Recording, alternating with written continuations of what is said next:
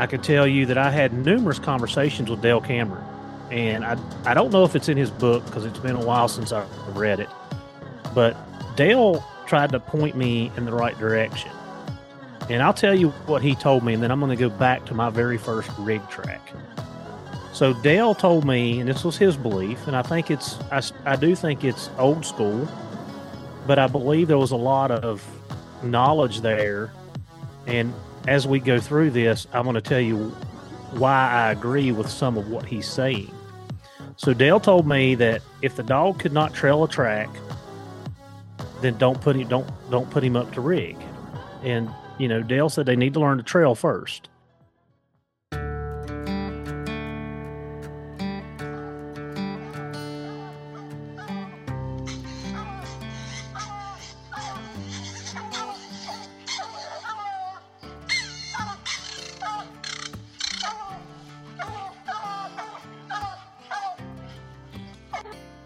This is the Houndsman XP Podcast.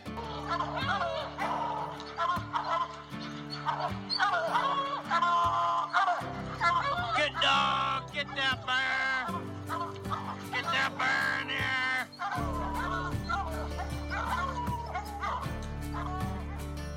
The original podcast for the complete Houndsman.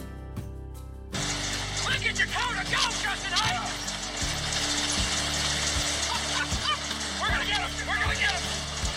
The podcast that represents our lifestyle of extreme performance. Get up there. Get him. Get him.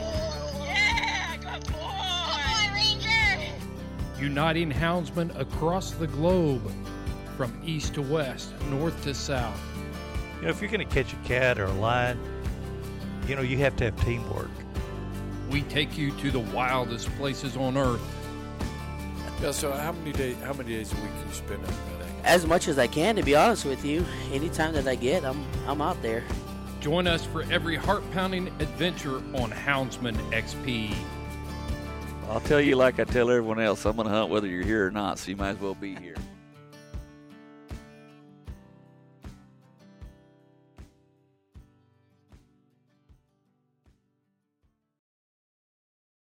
Folks, this is just going to be some good old-fashioned dog talk. Heath and I get together and we discuss rig dogs. We've all got them. We've all got the dog boxes with the rig holes and guys driving around with dogs on top of boxes and all this other stuff. But have you ever really thought about what is really going on and what all is happening for the scent to come together with your dog's nose and then him give you an indication and, all of the mechanics of it? Well, that's something that Heath and I think about a lot and we talk about a lot, these different nuances and how our dog's nose works and the performance of our dogs, and I know you do too. So this is just a real down-to-earth conversation about rig dogs, what it takes to have one, how you can start a rig dog. Is it genetics or is it natural? We're going to peel back all the layers on rig dogs. While I've got you here, if you're looking for a little more content, a little more in-depth stuff, tailgate talks, videos, all that sort of stuff, there's a few different places you can go. But tailgate talks and all the benefits that you get from joining us on Patreon, we're practically giving you your money back for the year. You get a Sportsman's Alliance membership. You get a subscription to Full Cry. You're included in all the monthly drawings, semi-annual drawings, annual drawings. It's all there, folks. So check us out on Patreon. The next place is, have you checked out our YouTube channel yet? We're dropping all kinds of stuff over there. All of our past episodes are there. So you can search on YouTube just like you do in any other thing. There's all kinds of videos that Seth's dropping there. We've got some shows, some regular YouTube channel shows that are going to be rolling out real quick. And just everyday hunting stuff. We can't wait to share that with you. Go over to YouTube and search for Houndsman XP Podcast. Subscribe, give it a like, and start following us today. We got a lot of stuff coming. We can't wait to share it with you. Guys, this is a box shaker. Let's get the tailgate down. It's time to dump the box. Bear season is over in Virginia. How'd it go? Well, it was good. The last week I didn't get to hunt much. I ended up getting sick, and well, I think it was after you left. You were down right before New Year's. Yeah. Yeah. So, yeah, I ended up getting sick, and I hunted New Year's Day, and Maddie made me feel guilty. So I got out of the truck and hiked about 9 miles, and I regretted every bit of that. And then for the next 3 days, I was sick, and I was done. So I needed to recoup. So I didn't hunt any after New Year's Day. So I was done. What'd you end up? How many bears you guys end up catching total? 30 training- some. Oh, from training season? Training season all the way through, from the time training season started until season went out. You keep track? Yeah, it's in my book. I've got it wrote down in my log book. I know we were a little over 30 during December, and August and September. We were, I would say, we're going to be pushing 75-ish. And you got to think, like some of those, like I went to North Carolina, or I went down to the coast and hunted with BB. So there's a couple there, and so there'd have been a little extra. But I'll say 75 is probably going to be close to accurate, give or take. That's pretty good. That's pretty darn good. I mean, yeah. I mean, it is, and you know, I remember, and I always talk about 2007 because that was the turning year for us with bear, and I think we caught 50 bear that year, and I mean, we were just astonished, like Yeah. that was like unheard of. Mm-hmm. So yeah, so we had a good year. A lot of small bear, a lot of a lot of smaller bear. We did, you know, we put some goals in front of ourselves that we was going to try to keep everything that we took needed to be over 200 or above, and you know we we did that. And I think I talked about it maybe with Bry. I can't remember, but everything that we took with my hounds was on the ground, either fighting dogs, bait up.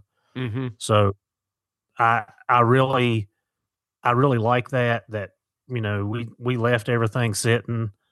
So we did out of the bear that we did take, we took one out of the tree, and Addison, you know, 13-year-old took it, so can't complain about that at all.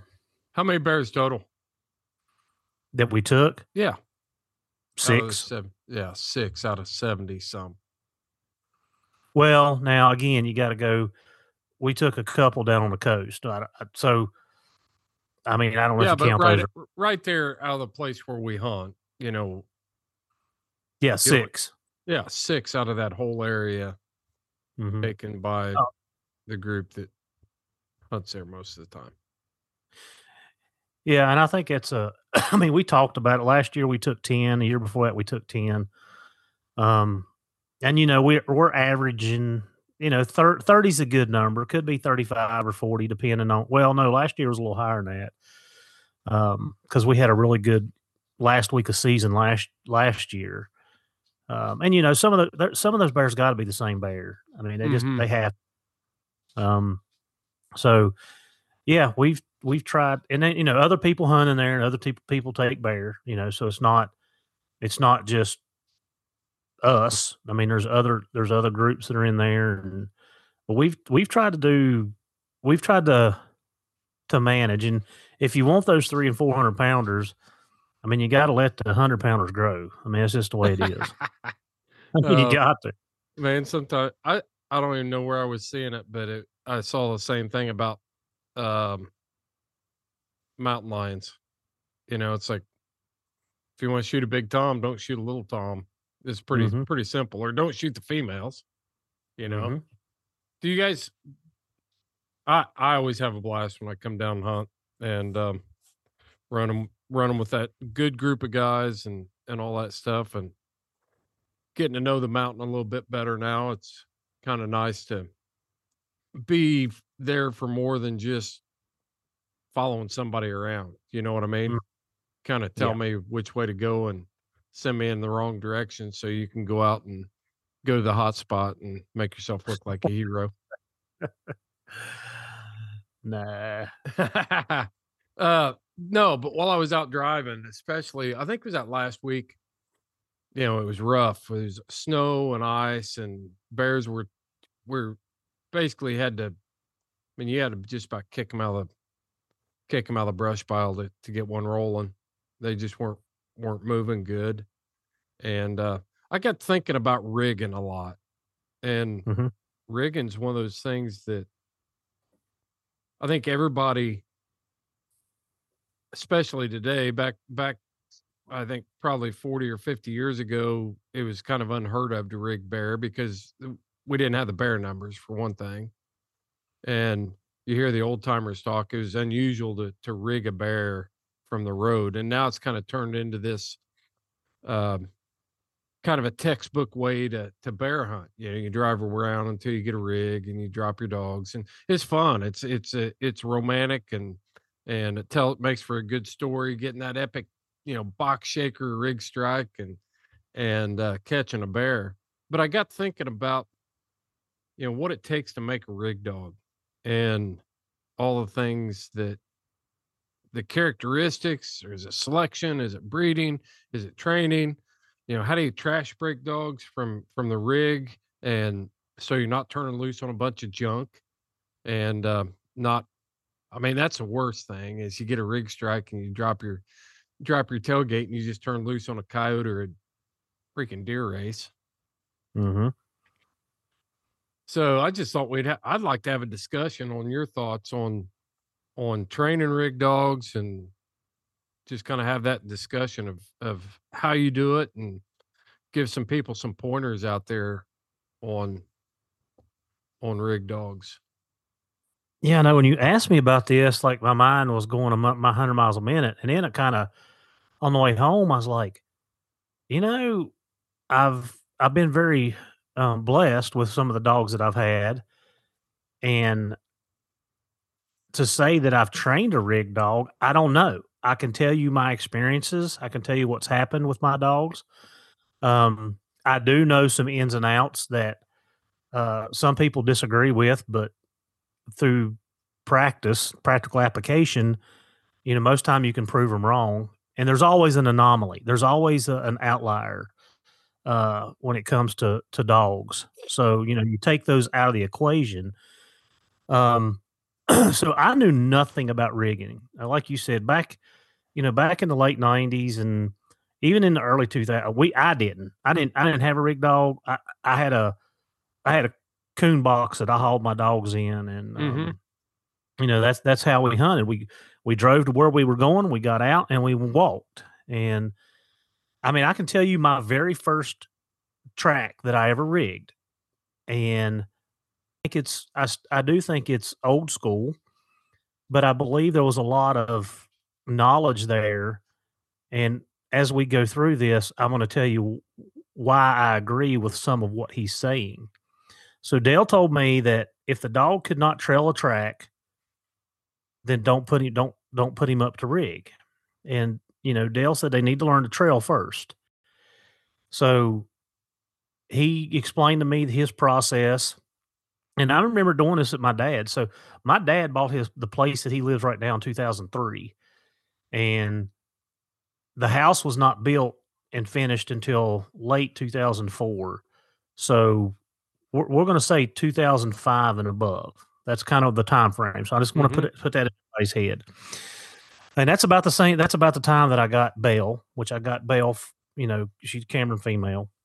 And anyway, Dale told me to trap a coon, and if the dog can run and tree a coon on the ground on its own, then you start the rigging process. Or this is how he did it.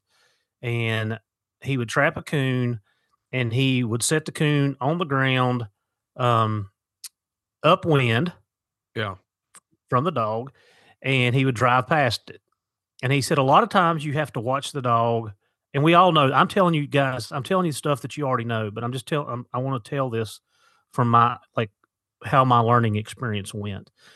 You need to watch the dog's behavior, and if the dog shows behavior where he gets a little bit excited, he may not bark. And you put the dog down, he goes find the coon, and so on and so forth.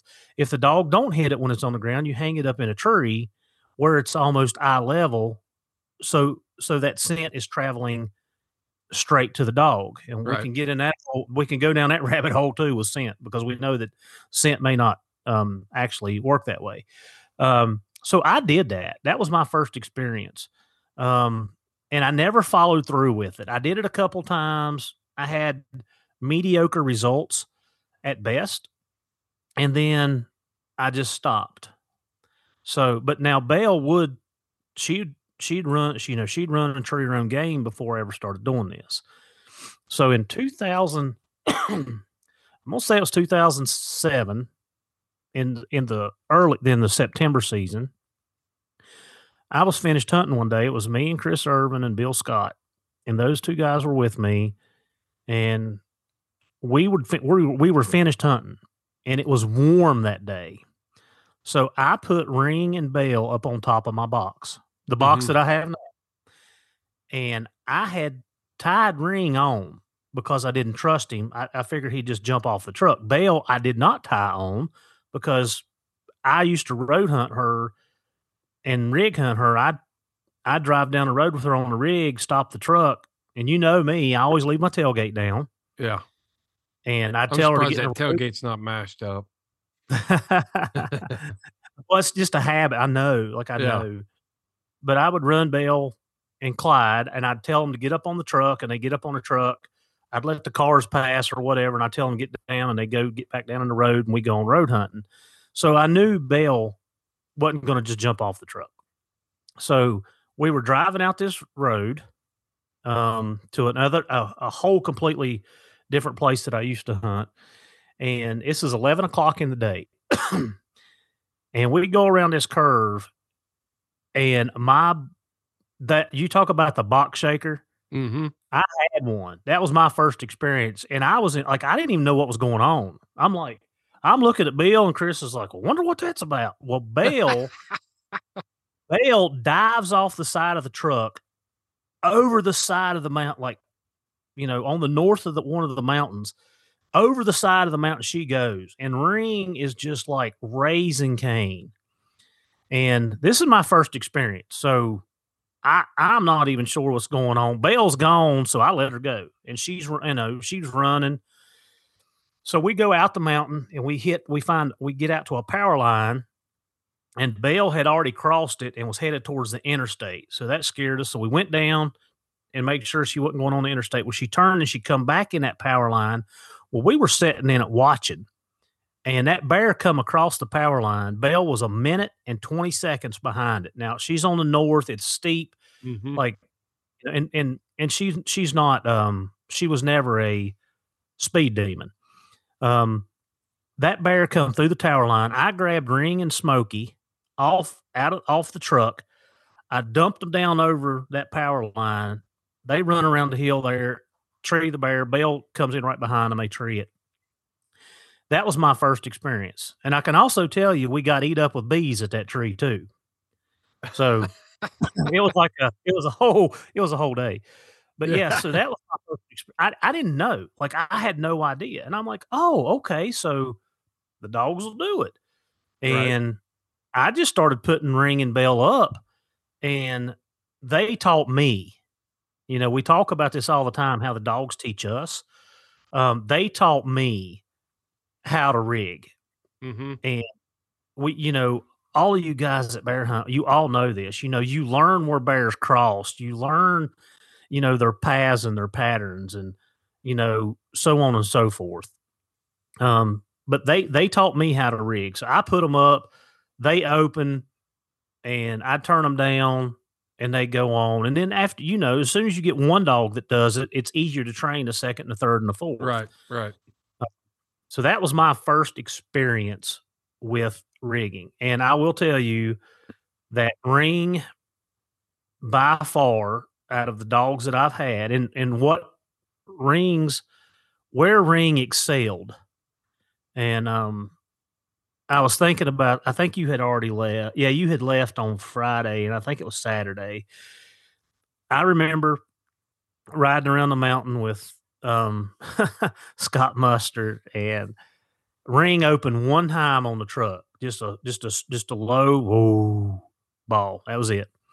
So we rode on around the mountain, got way around the mountain, and there was another group in there hunting. So we turned around and come back. Now this is like an hour later. We come back, get to the same area, and Ring opens one time, and Scott's like, "Well, turn him down, see what he'll do." So I let him off the truck. He goes 300-400 yards, and he starts trailing, and he trails up the backbone of this ridge, comes over into a little flat down in the holler, and hits the spine of another ridge. And when he gets up that spine, he ends up jumping that bear. And we packed some dogs to him, and anyway, they treated. So and this is the difference I'm seeing. I know we got a lot of stuff we can talk about. This is a difference I'm seeing. Ring was a dog that would go rig and find a track and trail it to jump it. Yeah. The dogs that I have now, and I'll just be completely transparent, the dogs that I have now are not trailing off the truck. If they rig a track, now they'll rig a track and go 300-400 yards. No questions asked. But they're going and either jumping to David's bed or they're getting right after it. Right. It's a big difference. And, Wesley and I had this conversation this year about Ring because Wesley got to hunt with him, that, it amazes me that the dogs, and we talk about, it amazes me that the dogs can do that. And then yet at the same time, they're reluctant to take an older track, and trail. So I know that's a different topic, but The Houndsman XP podcast is fueled by Joy Dog Food. Joy Dog Food has a rich tradition of supporting the houndsmen of America. Founded in 1945, Joy is proud of its history and the relationship it has built with the American houndsman. And in 76 years, there's never been a recall. Made with 100% American-made high-quality ingredients, Joy Dog Food has one of the highest calorie-dense formulas on the market. For 76 years, this made-in-America product has kept hunting dogs in the field day after day, season after season. And when we say made in America, Joy has a long track record of fighting for American freedoms by being on the front lines against the animal rights movement and their extremist tactics. Joy will fuel your hounds and fight for your freedoms. Fueled by Joy.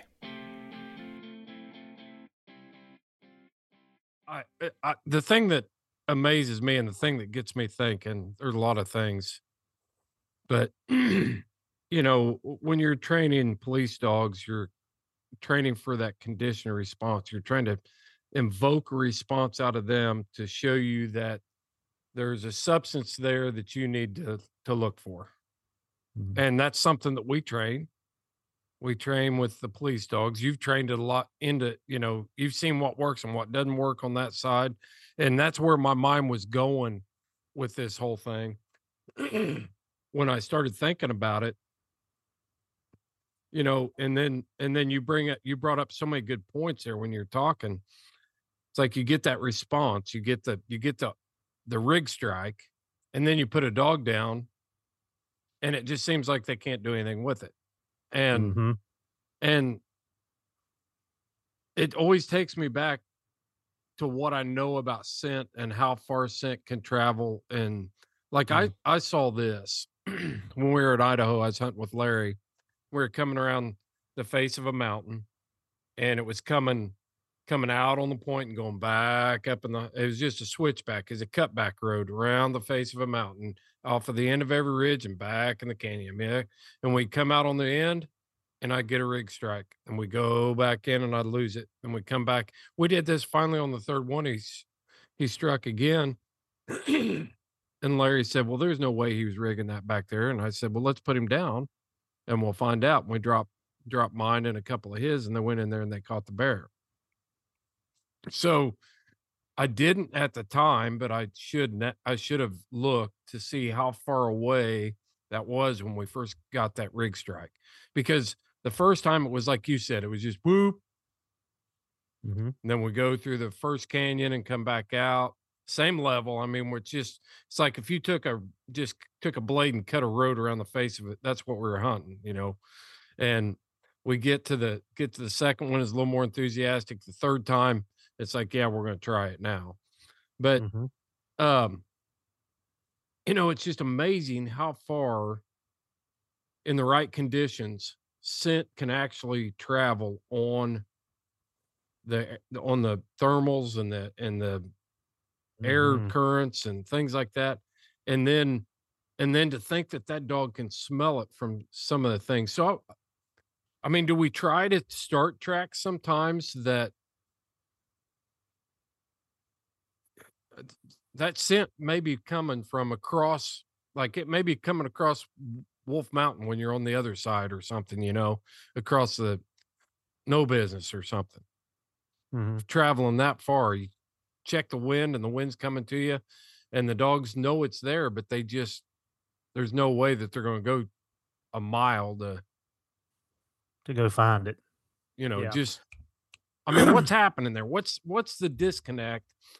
I think they smell it there, but when they get down on the ground and just lowering that much distance and then being able to put all that together, okay, I smell the bear, but it's at somewhere out here.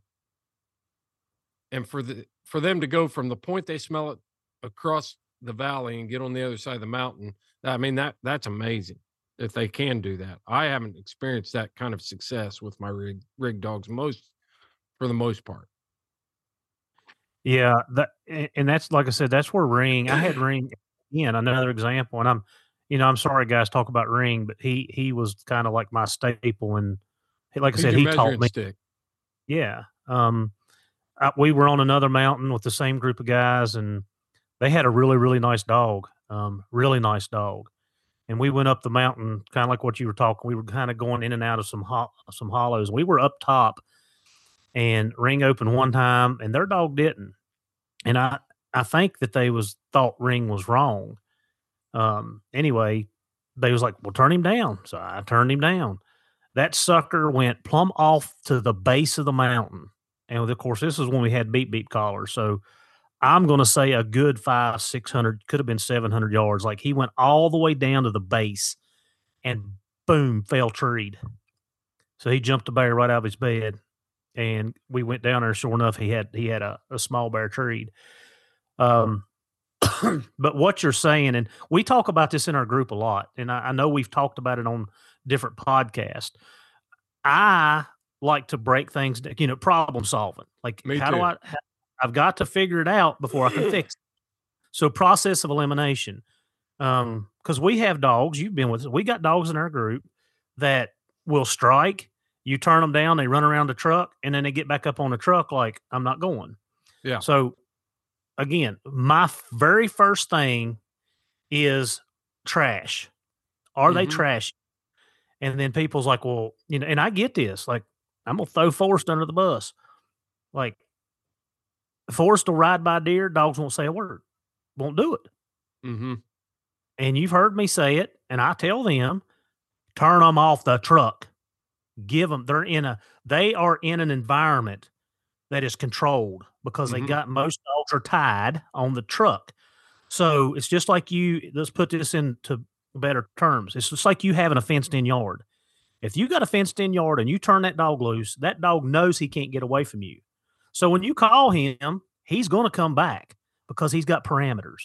Mm-hmm. Same thing with the principle. The principle is the same. When you turn that dog off of that truck and there's no lead on him or confinements, see if he will go run that off game. And I'm not saying all of them do. I'm not saying that. I'm just saying that's my first thing. That's my first step is, are my dogs running deer? Now, coyote's a different world. It is what it is. Hey, coyote's a good race. Yeah, just even though they do. And I mean, that's, it's hard to break them from that here. But make sure your dog's not running deer or starting deer on their own. And again, let's go back and have a conversation.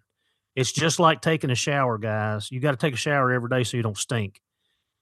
You got a 3-year-old dog, a 4-year-old dog, you should be making sure that that dog's not doing it.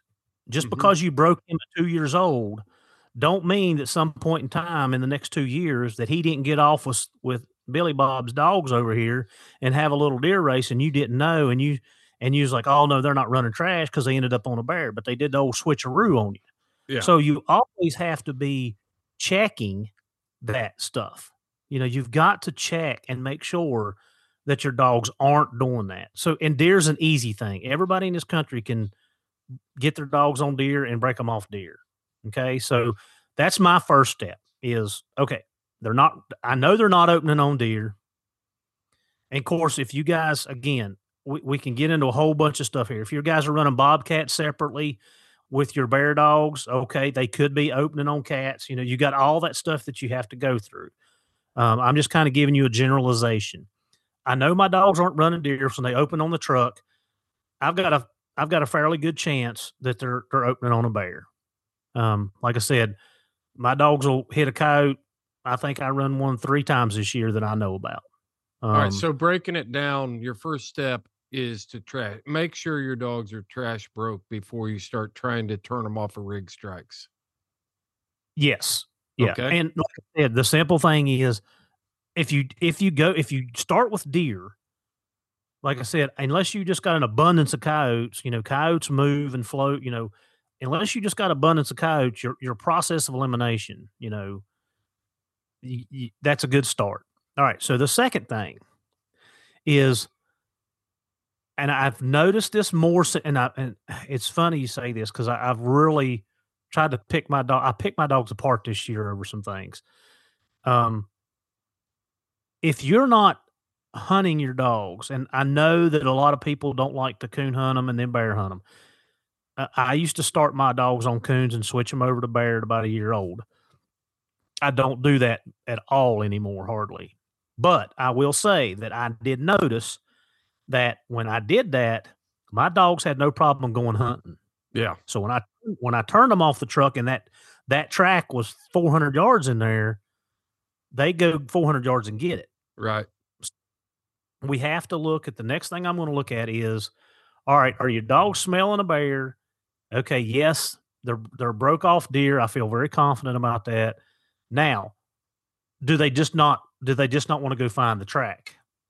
And if that's the case, then I'm going to break it down to the age of the track. Okay, so was that something that a lot of dogs will open? In fact, I had a guy tell me last week, we had a conversation, and he said his dog was very tight on the ground. Mm-hmm. And mine is too. Spook's tight. Yeah. Kate's tight. But he said, my dog is tight on the ground and he drifts the track. And he said he's one of the best rig dogs I have. And I'm like, what? And he was like, man, that sucker will open on a truck in a minute.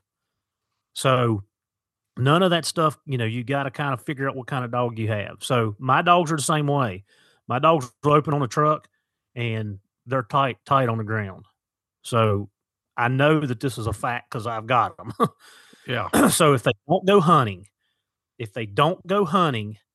then you've got to fix that problem. Make your dog's got to be able to go, 200 to 300 yards. And I don't expect, like Spook and Kate will go. I mean, Kate will go. She'll go half a mile, Right. which I don't like because she also does that when she's on the ground. Spook will go about 500 yards. That's kind of his realm. Maggie, my black Gyp, she'll go about 200. She'll make a 200-yard circle around the truck, and that's it. Like that's her window. So anyway, will your dog go? I want to throw something in real quick. I carry one of those wind checkers, one of those little puff bottles from. Mhm. All right. Before we get too carried away on dogs going hunting, you should know which way the wind's blowing because a dog's not rigging a bear that's downwind of it. So if you got dogs that you get that rig strike and you put them down and all of a sudden they're busting downwind from you, more than likely unless you just got a dog that's tight mouthed like Spook or something like that. Just know which way the wind's blowing so that you can understand where that scent is coming from that they're rigging. Yeah, and an easy way to do this if you don't have the puffer, or I've got a Sears, I've got a little Sears thing that I use for canine training, and I carry it with me too. Just watch your dogs. Your dogs is going to turn into the wind, and your dogs. If you've watched any of the videos I posted or the little clips of my dogs rigging, like you will see the dogs literally will turn, and they turn and use that wind to their advantage. That's a natural instinct. So just look at your dog. Just watch your dogs, and they'll tell you which direction. But yeah, hunting is a thing that I'm gonna look into. Like, okay, if when I go and free cast my dogs, does my dogs hunt right with me within sight? Because that's going to give you some knowledge when you're rigging. If my dogs stay like right in my sight, they're probably not going to go 400 yards and find it. Yeah. If your dog ventures out a little bit and go, they go 200, 300, 400 yards or whatever, and they kind of stay in that little bubble, then you know that you've got a 200, 300, 400 yard range for your dogs. Right. And Brandon Mitchell talked about this on the podcast I did with him, is not giving your dog enough time. He was putting his dog down. The dog was going for 2 or 3 minutes. It wasn't opening, and he was toning the dog to get back to him. Right. So, be patient. Like that's another thing. Like be patient. Let the dogs work. If they're not trashy, then why are we in a hurry? Like, why do I want that dog back with me? Cleve Dwyer made that point too, and some of the lion hunting stuff we've done is when in doubt, let them trail. Let them look, let them. And Chad's even mentioned it. A lot of times when I've got pups that I'm breaking, because if you're coon hunting, I'm not walking a coon dog. That coon dog needs to go hunting and find a coon. And I've always kind of tried to carry that into bear hunting as well. They need to go hunting, and if they're going, even if I'm free casting, go hunting. Obviously I don't want them straight lining over. I don't want to be turning them loose at the watershed and picking them up at the bottom. Without doing anything, just straight lining down through there. But when you're starting those pups, just sit down and let them learn that on their own to go hunt. And I'll do that a lot of times. If I get that rig strike like that, drop those dogs off the truck and then just sit there, just sit on the tailgate and let them work it out and keep an eye on them and see what happens. Yeah. Yeah. I mean, like I said, you got to be patient. So that's something that a lot of people don't do. And, there's enough, the population, and I can't speak for everybody, our location, areas that we hunt, like the bear population is good enough. If I really wanted to, like my dogs, I give them 5 minutes to get back to the truck. I just go on and find another bear. And I think that's what a lot of people think. For me, I won't, and I was very discouraged this year on the trailing aspect of my dogs. But like for me, I want my dogs to take the track that's available. Like if they rig a track, and I want them to go find it and go get it. I don't want to have to load you back up and take you down the road. Now, it does happen. I'm not saying that it's, foolproof, because it happens, but it's few and far between. But again, my dogs are rigging tracks that are rigging bear they're up on the ridge and already moving, or bedded down up, where they can smell them and go jump them. I mean, I'll just say it, that my dogs are not trailing off the rig. And I'm hearing more and more people say that. So I feel like that's more common maybe than not. And again, I think it's due to the bear population. I'm not saying that the dogs can't do it or anything like that. And again, we'll go back to that, anomaly where you've got that one superstar dog that can do those things that the other dogs are not doing. And well, isn't that the point isn't that the point of having a rig dog though? Is finding that bear that's down in the brush that may not have walked right across the road. I think a lot of times people, I know I always did. I always thought, if you're getting a rig strike, then you ought to be able to find a track right here. And Mm. and that's not always the case. The purpose of having that rig dog is to find that bear that's down over the mountain if the thermals are moving up, or up on the mountain if they're moving down, and have the dog that can say, hey, there's a bear up here. You're never going to see a track riding on this road. Yeah. Well, and you talk about thermals, and maybe we should just kind of hit on that real quick so everybody understands, because there may be people in here that don't know what a thermal is. Do you want to do that? Well, yeah, thermals are just the normal air currents, either from the warming or the cooling of the air on the landscape. So it's a lot easier to determine thermals in hilly or mountainous regions than it is in flat ground, because there's more subtle. If you're in a flat bottom, or someplace like northern Indiana, you're not going to see a lot of thermal changes. But when you're in the mountains in the mornings, as the air warms up, the thermals move up the mountain. And in the evenings, as the air cools down, the cold air sinks. So heat rises, cold air sinks. And I know that in the past, I've made the mistake of not allowing enough time in the mornings for the thermals to actually start rising, and you're riding the top of the ridge because you're thinking, oh, it's morning. I ought to be on top of the ridge because thermals are going to rise in the morning. Well, they may not rise until 10:30 or 11 o'clock in the morning. And then they might be settling back down at 2 o'clock in the afternoon. So, I'm riding on top of the ridge, wondering why I'm not getting a rig strike when I should have been on the bottom the whole time.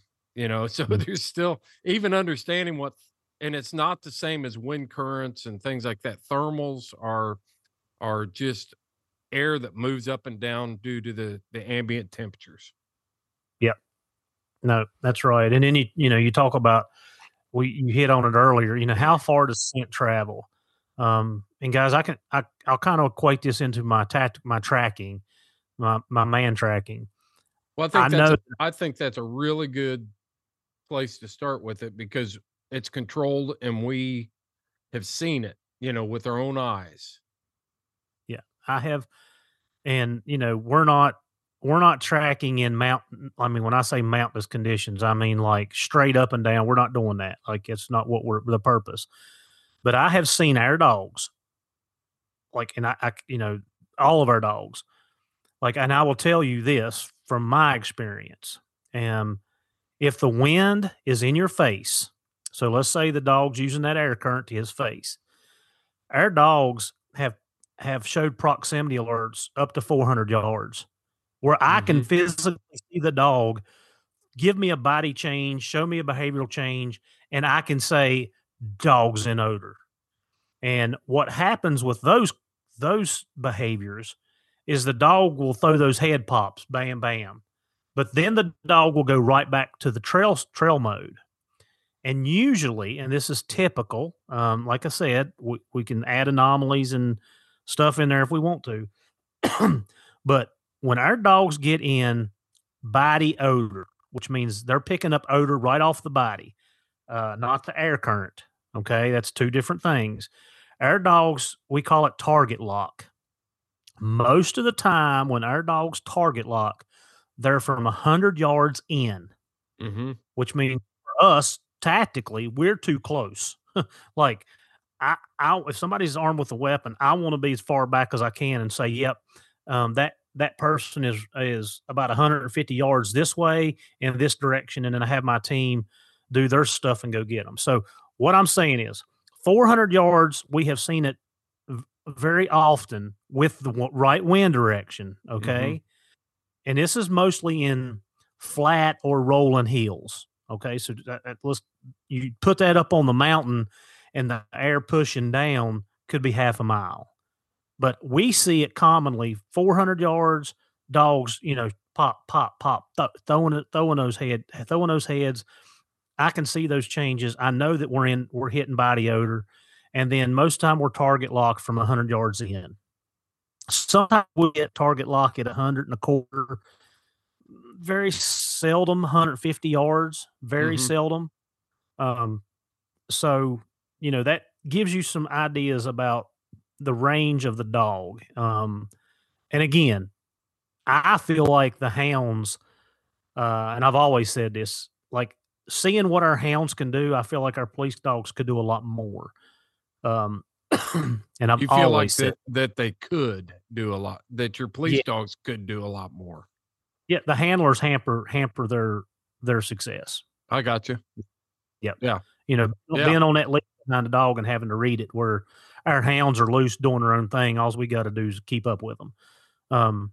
So that's common. So a 400-yard strike, and this is why I'm telling you this: a 400-yard strike should be, it should not be a thing that's super hard. So when you Right. go back to you saying, okay, well, I put the dogs down and they run around the truck or they don't want to leave the truck.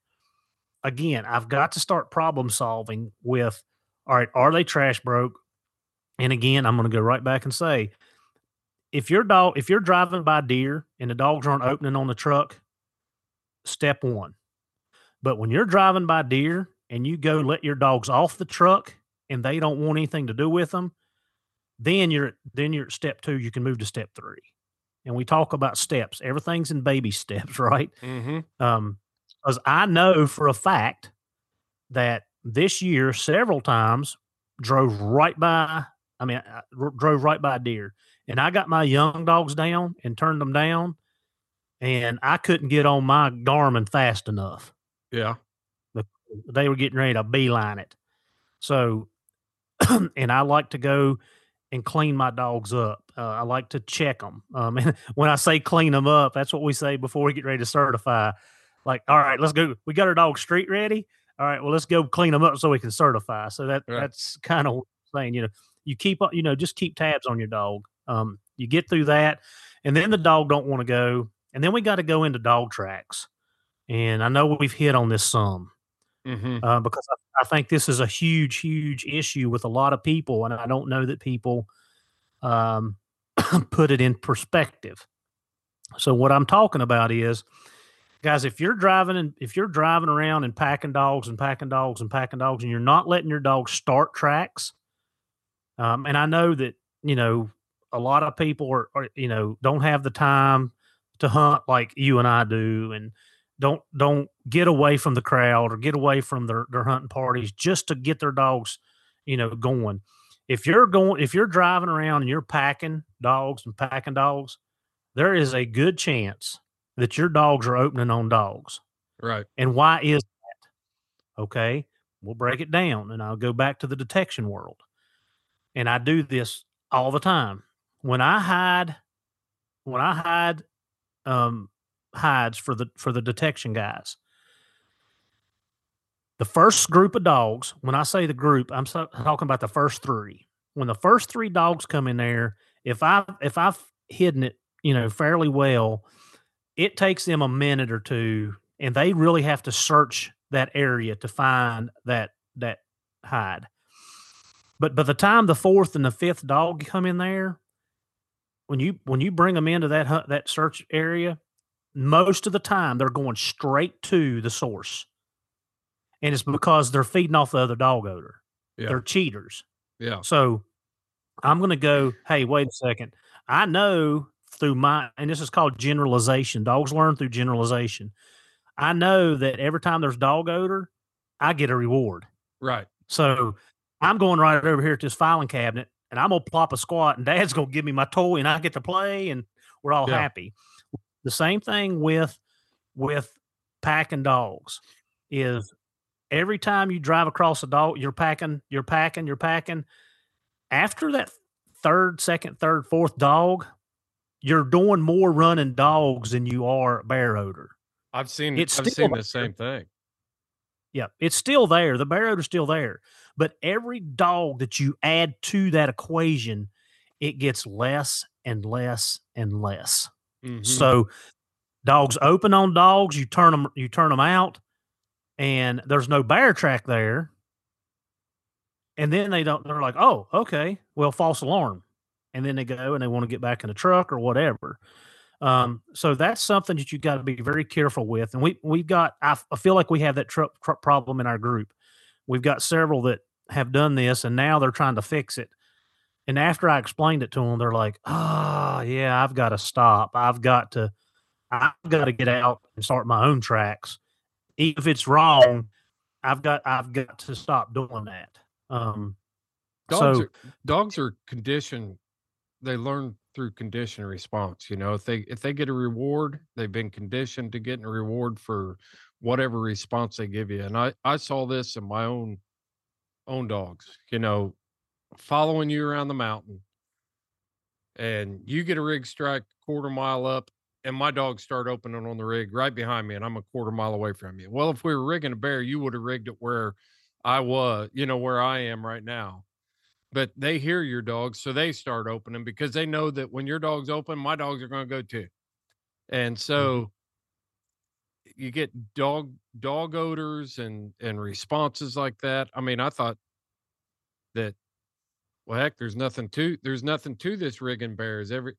I'm rigging same bears you are, but then when I get off by myself, is like, okay, where's all the rig? And then you come through a half hour later behind me, not rigging, you know, smelling my dog's odor, but you get a strike right there. And then it makes me think, okay, then I put it all together. My dogs aren't rigging bears, they're rigging Heath's dogs, or they're rigging so-and-so's dogs. You know what app I use on my phone more than any other app besides the podcast app to listen to this here podcast? I use onX. onX Maps is the most comprehensive mapping system for hunters on the market today. I use it all the time. When I was in New Mexico, I was looking at 40,000 acres of ranch that I needed to learn. I flip open onX and just start studying the map. When I'm riding trails, I put the tracking app on. It helps me get around in strange country. I could mark water sources, food sources, bear sign, just all kinds of options within onX. You need to check out onX Maps by going to houndsmanxp.com. Click on the link on our sponsor page. You'll go right to onX Maps, and when you check out, enter the code HXP20 and you will get 20% off of your order. Know where you stand with onX. The Houndsman XP podcast only endorses products that we would use ourselves, and I do use Elite Nutrition supplements. Elite Nutrition offers supplements for your horses, your mules, your dogs, and even you. These all-natural products work with your dog's natural immune system and its normal, natural body function, not to treat symptoms, but to fix problems. Stop pumping pharmaceutical toxins into yourself or your dogs and start using these all-natural products that work with the perfect system that God gave you. Go to tryelitenutrition.com and check out their products for wound care, prebiotic, probiotic, puppy stuff. It's all there. Parasite control. If you expect extreme performance, you need Elite Nutrition. And an easy fix to that, guys, if you want to test your dogs, just have your buddy pull up in the road, let him drop his dogs out, let them run around for a minute, put them back in the truck and drive off, and 5 minutes later, drive in behind him and see if your dogs blow up. If they blow up, now here we get into some, like, I know how I feel about it, but let's talk about breaking, like, do you shock your dogs in the box or on the rig? Do you do it on the ground? Well, I was always told never to shock your dog on the rig because then they won't open again. And I know we've all heard that at some point in time. Well, say false.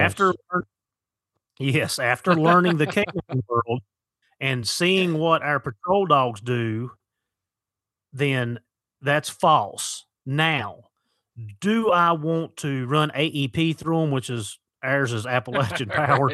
Right. No, I don't need to do that. I just need to deter that behavior. Some dogs are going to take light stimulation, boom, boom, boom, and it's done. Some may take a little bit more. Every dog's different, and when you talk about breaking dogs, every dog's pain tolerance is at a different level, just like humans. But just you can do that, but you don't want to do it to the point where you shut the dog down. Right. And that's very important. If you shut that dog down with your corrections, like it's going to take a long time to get him back where you want him, and he may never come back. And I'm guilty of that. I'm telling you from my experience. I've made a lot of mistakes, and I've tried to correct them and learn from them, and definitely not repeat them. But yes, you can shock your dog on top of the box. If their You can behavior, give your dog it's a correction. We don't shock dogs, right? yeah, correct, yeah, yeah. Give them And give them a stimulation. And Yeah. I've got two that are just motor mouths.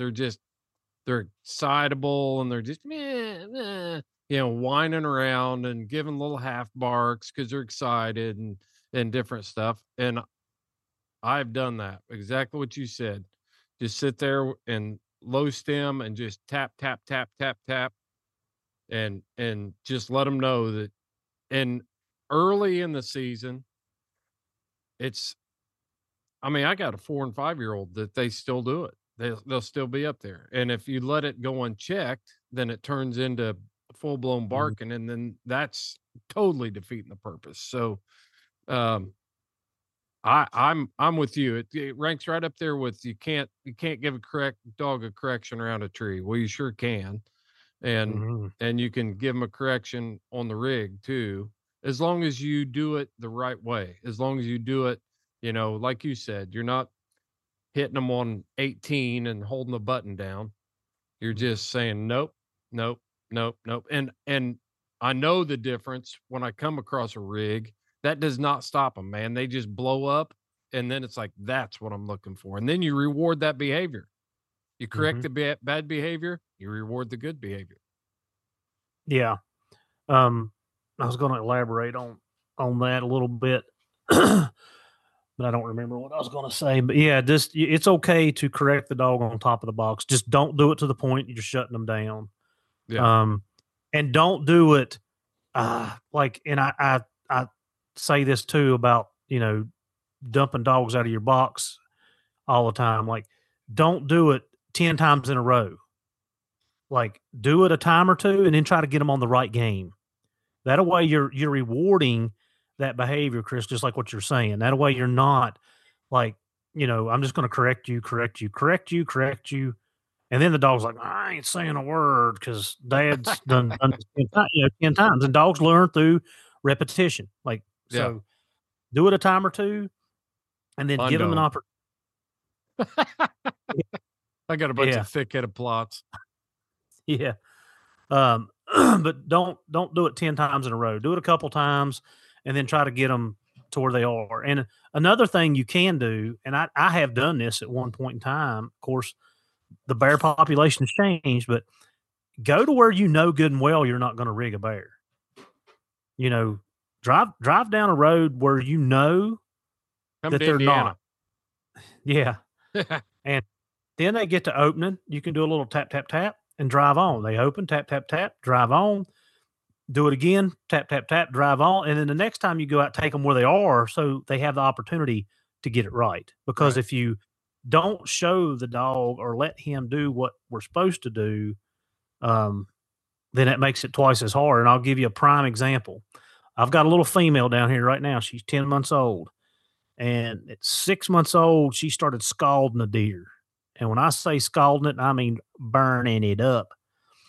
And I have limited her time, and I have corrected her twice.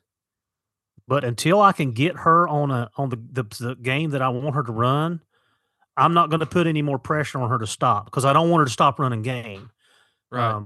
So once I'm able to get her on the correct game, then I'll go back and check her and make sure that I'm cleaning that up. So in the same purpose, that's the same purpose I'm telling you guys. Like, you've got to do it intermittently. You can't just bam, bam, bam, bam. You can't just spend the whole month of February and March breaking your dog, and you're not going to put them on the right game because you're sending the wrong message. I'll tell you, I think a lot of it, for me, it took me a long time to realize, and I'm just a slow learner, I guess, but you always heard people say, take your pups on lots of rides, take them on rides. And I always thought that was a fur baby, fur mama type thing. Take your doggy to town type stuff. But like anymore, if I'm running to the store, I'll go ahead and just go ahead and let the dogs ride on top of the box up to the store and just ride up there and just get used to riding there and make it more of an everyday thing. And that way it takes some of that nervousness out of them. And the only time they ride up there is when they're going to strike a bear and get off and run through the mountain type thing. I haven't really found that I haven't seen any adverse effects to it where they're not excited they know when when it's time to go to work and when they're just up there for a ride. So, but I think it helps a lot just to condition them that the only time you're up here is not just when we're gonna go hunting. Yeah, no, that's a good idea. And like in the summertime, I've taken my young dogs, and I've got a chain kind of rigged up in the back of my truck where I can put them in the truck bed. Yeah, and they're tied down. Mm-hmm. And like I said, when I go to the store, I go to the trash dump. I can Right. put them right there to ride. And a lot of times that your younger dogs, that's when they start like, oh yeah, man, here's the wind, and you'll see them young dogs start. Oh yeah, that nose and working the wind and ears flopping when you're driving down the road. I mean, barking at the other dogs along the road. Say, look at me, you're stuck in the yard. Look at me up here. Yeah. yeah, That's tough, Simo. Yeah, is it? Yeah, Tough likes to hang his head out the window and give everybody else a stink eye when he goes by. It's like, yeah, I'm riding up in, I'm down the road, buddy. You're stuck in the yard. Yeah. What else on rigging? I know there's a lot of stuff to talk about. Man, it's just, I feel like we kind of been all over the place. When we started down the road there, break it down in steps. I make sure the trash broke. It's got to Right? be. Yeah. Yep. That's got to be number one. Yeah. Because how do you give a dog, and above and beyond all else, be true to thyself. I've had an old timer tell me that. How do you legitimately put a dog on top of the box that will run a deer or off game without spending some time trying to discourage him from doing that? Like, when they open that it's a 25% chance. It could be a deer, it could be a coyote, it could be a bobcat, or it could be a bear. Well, that's like playing the lottery. Right. Like, and if you don't care what you run, and that's fine, so be it. That's good. But try to narrow it down to, okay, well, it's a bear or a coyote. And that's kind of where I'm at. And I can tell, like, when Spook opens on the rig, like, he has got a ferocious, mean bark when it's a coyote. Like, there's no question. And I don't even slow down. When I hear that, like, I don't even tap the brakes. I just keep going. And I've learned that through learning him and whatever. But now on the ground, it's a different story. And I don't have that. Like, he's already started it by the time I can get a hold of it. Mm-hmm. So, like I said, that's the first thing. If your dogs if you don't trust them, again, you got to be true to yourself. Man, if they're running deer, they're just running deer. Fix it. Not a big problem. Like, take a week or two and work on it. It's not an issue. Like, it's going to happen. Most dogs, are going to run junk at some point in your life. I want mine. I want to see that mine have the drive to run. Yeah. Now, like, I'm not going to let it happen on purpose after I see that it happens. But, just like that little female, like, she was here in the yard and I went out one morning and she was going across the back side of my ridge, just flying, and she went plumb out of hearing. Right. And I'm like, time to put her up because I know what she's doing, so I'm not giving her the opportunity to do that anymore. Right. Well, we talked about breaking. Is there anything you think on selection? I mean, do certain certain dogs just have more of a gift for it, or do you think? I don't know. What is it? Because I mean, not every dog's going to be a rig dog. Obviously, we're all looking for that dog that can go truck to tree, rig its own track, start its own track, jump its own bear, tree its own bear, whatever it is. It doesn't have to be a bear; it could be a raccoon. My jazz female was really good at rigging coons. I don't know. I mean, if you're looking at the selection process, okay, then what age are you looking at? Are you getting a puppy that's 8 weeks old? Yeah. Who knows? Are you getting a dog that's 2 years old? Well, by 2 years old, most people probably had them on the truck to know. Mm-hmm. I've got a nice dog down here that will not ride on the top of the truck. Will not. Like he lays down and will not get up. Which one? Trip? And Trip. Yeah. That's why you never see him up there. Yeah. And I tried. I spent a lot of September just him and Spook up there. And he was getting better where he'd stand up for 5-10 minutes, but then he'd lay right back down. Mm-hmm. And again, he's been hauled. He's been in the truck. Oh, That yeah. dog's been off the country. But he does not like being up on top. So that's one thing you're going to have to look at, Yeah. And again, I don't know his experiences with me. Like I'm very slow with my young dogs. I don't, like I said, y'all seen me post the videos. I start feeding my dogs up on the tailgate and in the bed, and then I put the box in, and then I feed them inside the box, and then I put them where they can get up on top of the rig, and I feed them up on top of the rig. That's a process that I go through. He done all that. But Yeah. he does, when that truck's moving, he does not like it. So that's going to a number one thing you're going to have to look at. Is the dog comfortable?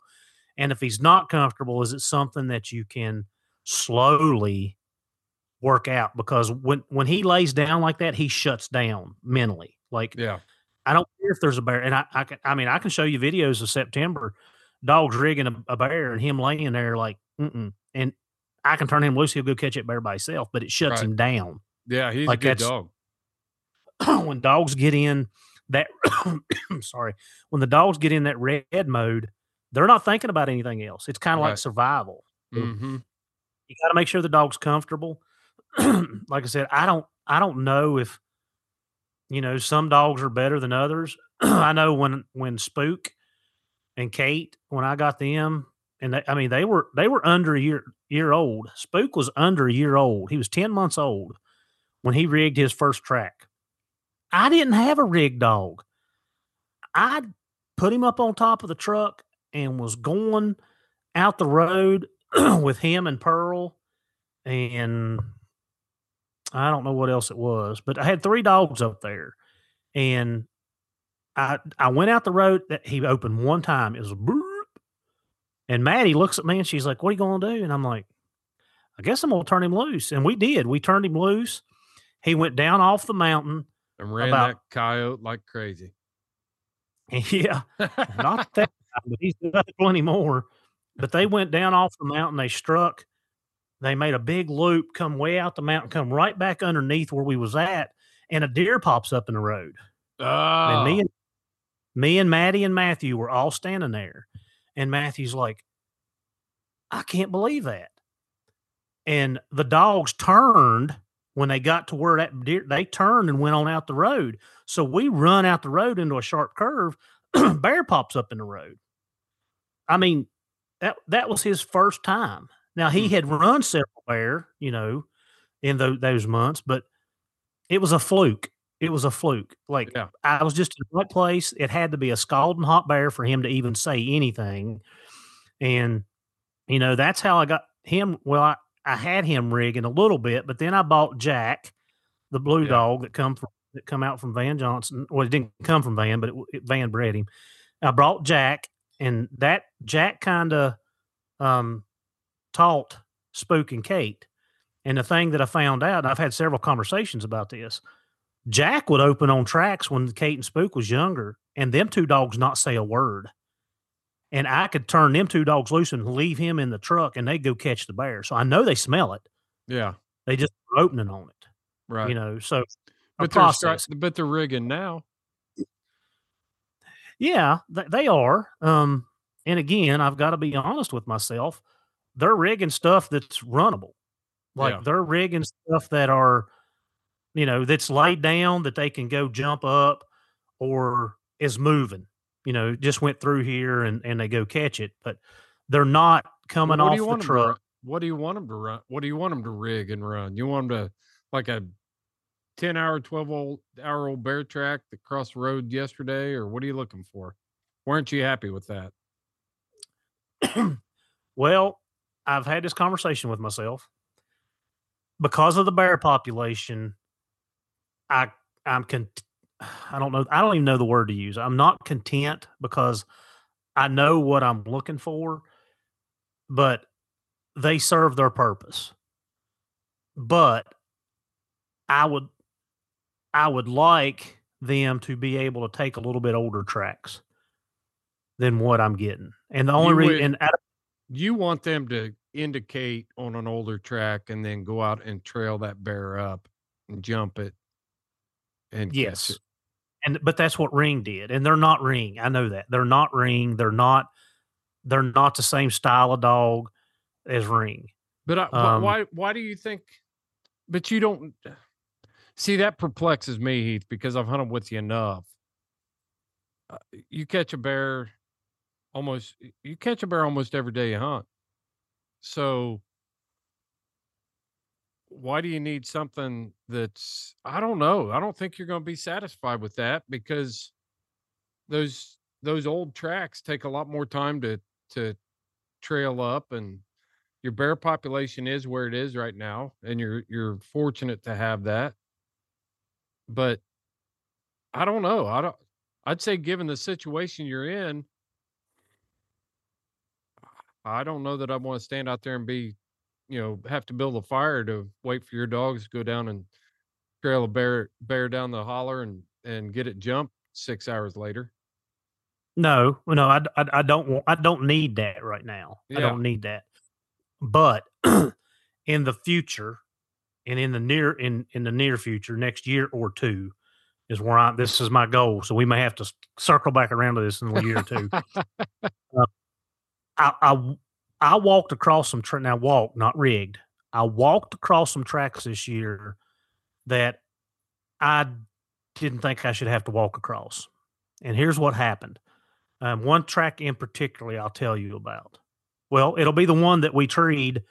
You was with us up in the timber cut. Mm-hmm. Okay. So I put Spook and Kate down and Attica. Attica goes and starts opening on the track, but she gets hung up at the creek. And I think we talked about this. But Spook takes that track 300 yards and then turns and comes back. I know he smelled it. I seen him literally sticking his nose in track. I seen it. He comes back. Wesley comes up the road. We put Jake, and Jake leaves out of there like it was looking at it. Jake leaves out there like he's looking at all of them. Oh, well, yeah. He's got more mouth than he needs, that's for sure. But Spook We love you, Wes.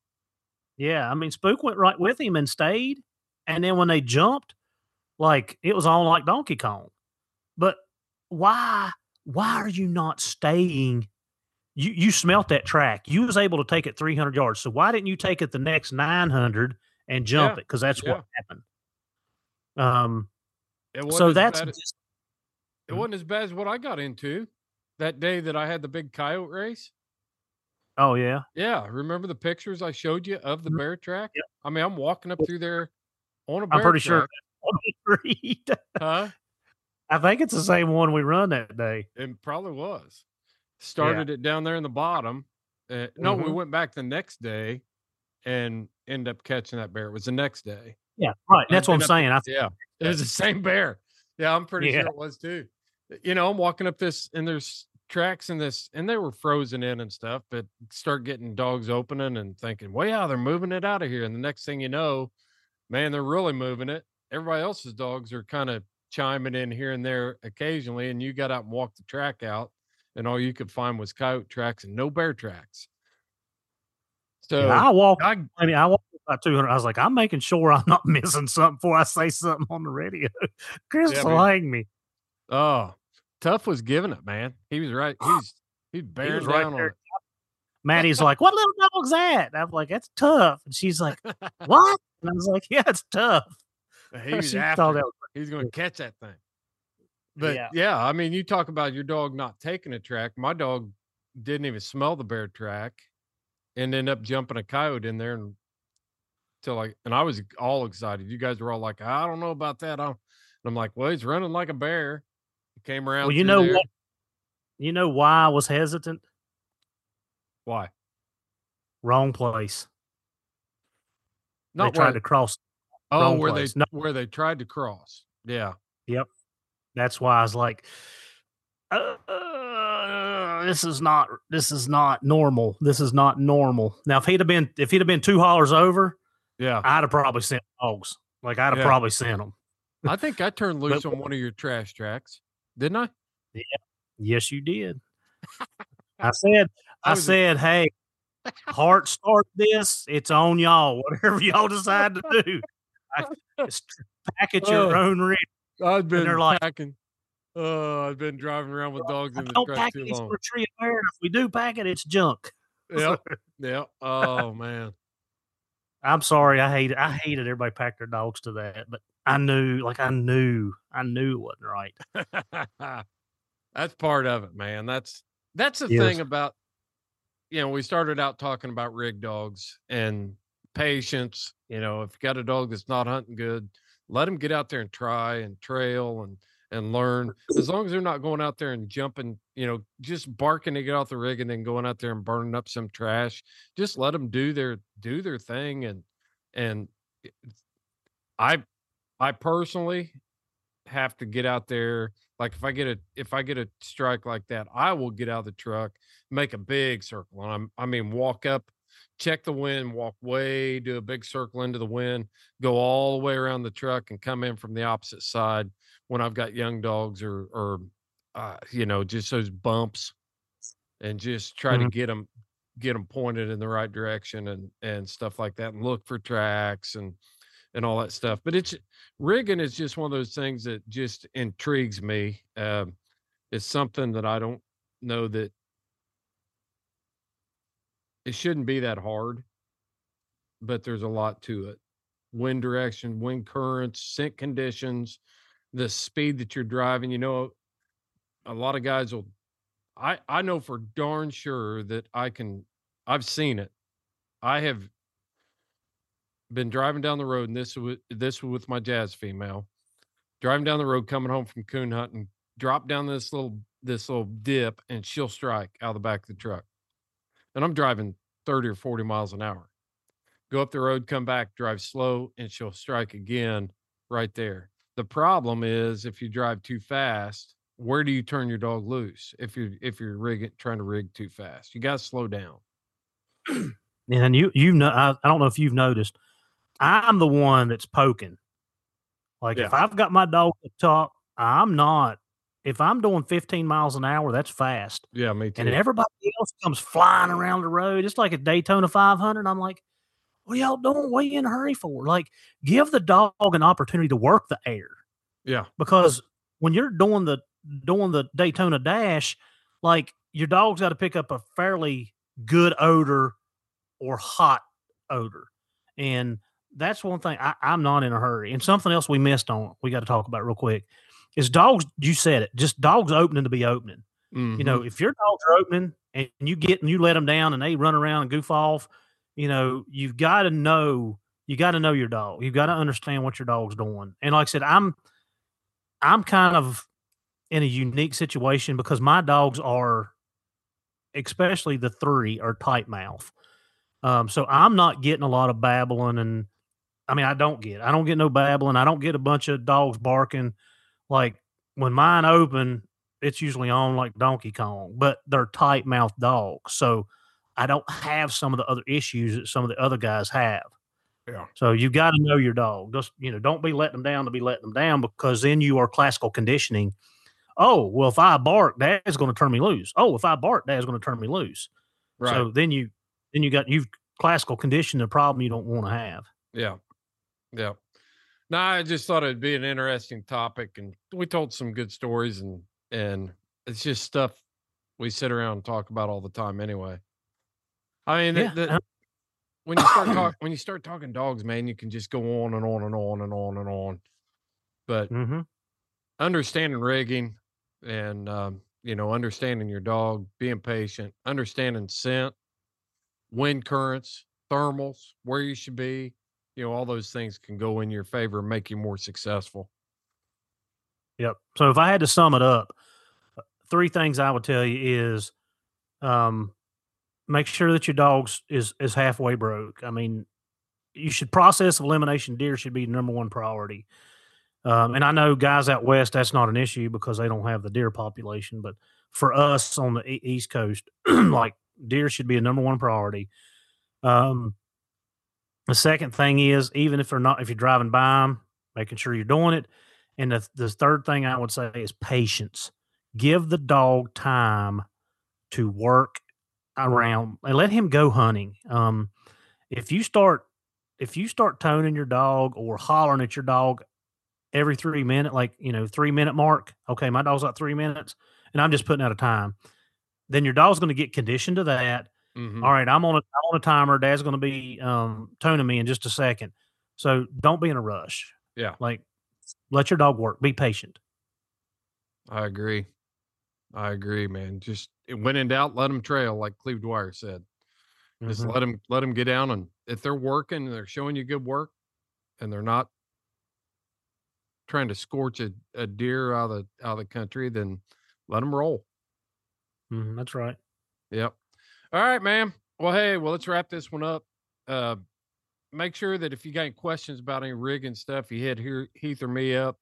This podcast will be posted on our YouTube and our social medias and all that stuff.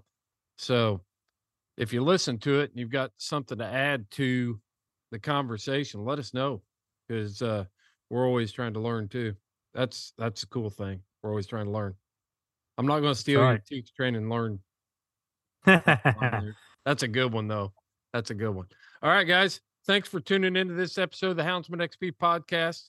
Heath, thanks for your time. This is Fair Chase.